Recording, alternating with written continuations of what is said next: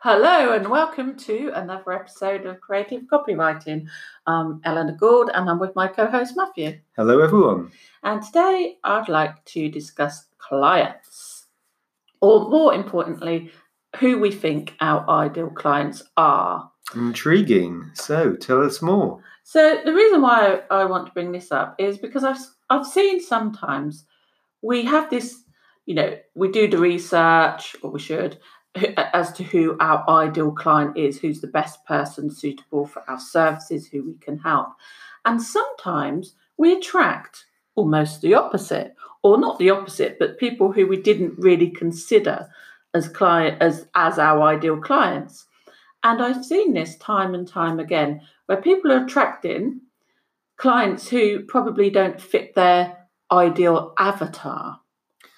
Yeah, I agree. It seems that a lot of times people have an idea of who their ideal client is, but the reality doesn't actually reflect that desire.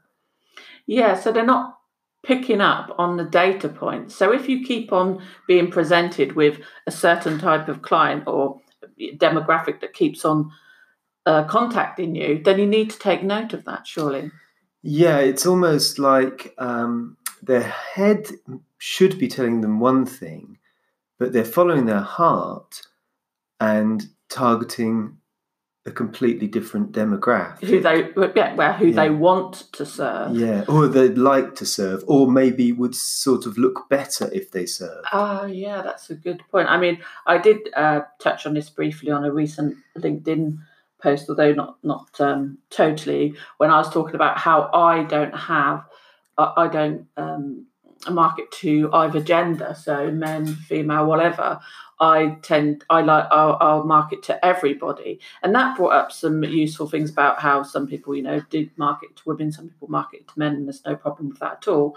But what if, say, for example, you were marketing to men and women kept contacting you, or the other way around? So you're marketing to women and men keep on contacting you. Surely you need to take note of that. Yeah, just to go back or circle back around to a point you made, I don't think we use necessarily gender as our the tribe that we try and attract. No. We tend to look for smaller businesses to help them.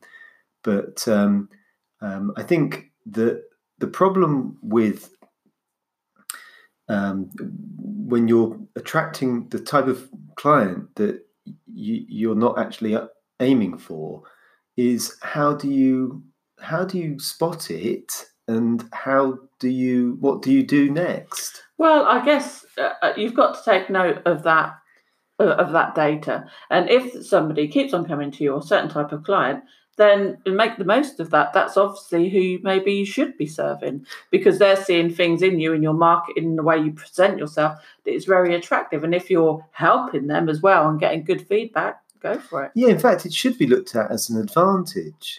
If you're actually looking at the stats properly, clear-headed, without emotion as such, you should be able to say, well, although ideally I'd like X, I'm getting Y coming to me all the time, and they're really happy and with the product or service I'm providing. So now I want to redirect my marketing towards that sphere. And you could sort of, if you're using Facebook ads or something like that, it could be a really good thing. Yeah, definitely. I think you've just got to take note of the data. I think cognitive dissonance can come into play a bit there. So you want one thing to happen, but the opposite seems to be true, or maybe even a bit of confirmation bias, and we won't get into that. But I think these things are definitely at play, and you need, like you say, you need to be objective about this. Yeah, maybe part of the problem is it's quite deep-rooted. So you start off in business with a view to doing something specific for a specific demographic, and then over time it doesn't happen, but you keep going back, no, this is what I wanted to do originally. So it's that kind of, it's quite deep-rooted behavior. This is my passion. This is my purpose, or your why, or whatever. And so you're like, I have to stick to that. But like, humans, businesses also evolve. We evolve as we go along, and at different points in our journey, we're attracting different people, I guess, and learning different things and having different skill sets. Yeah, I think you do need to be a adaptable.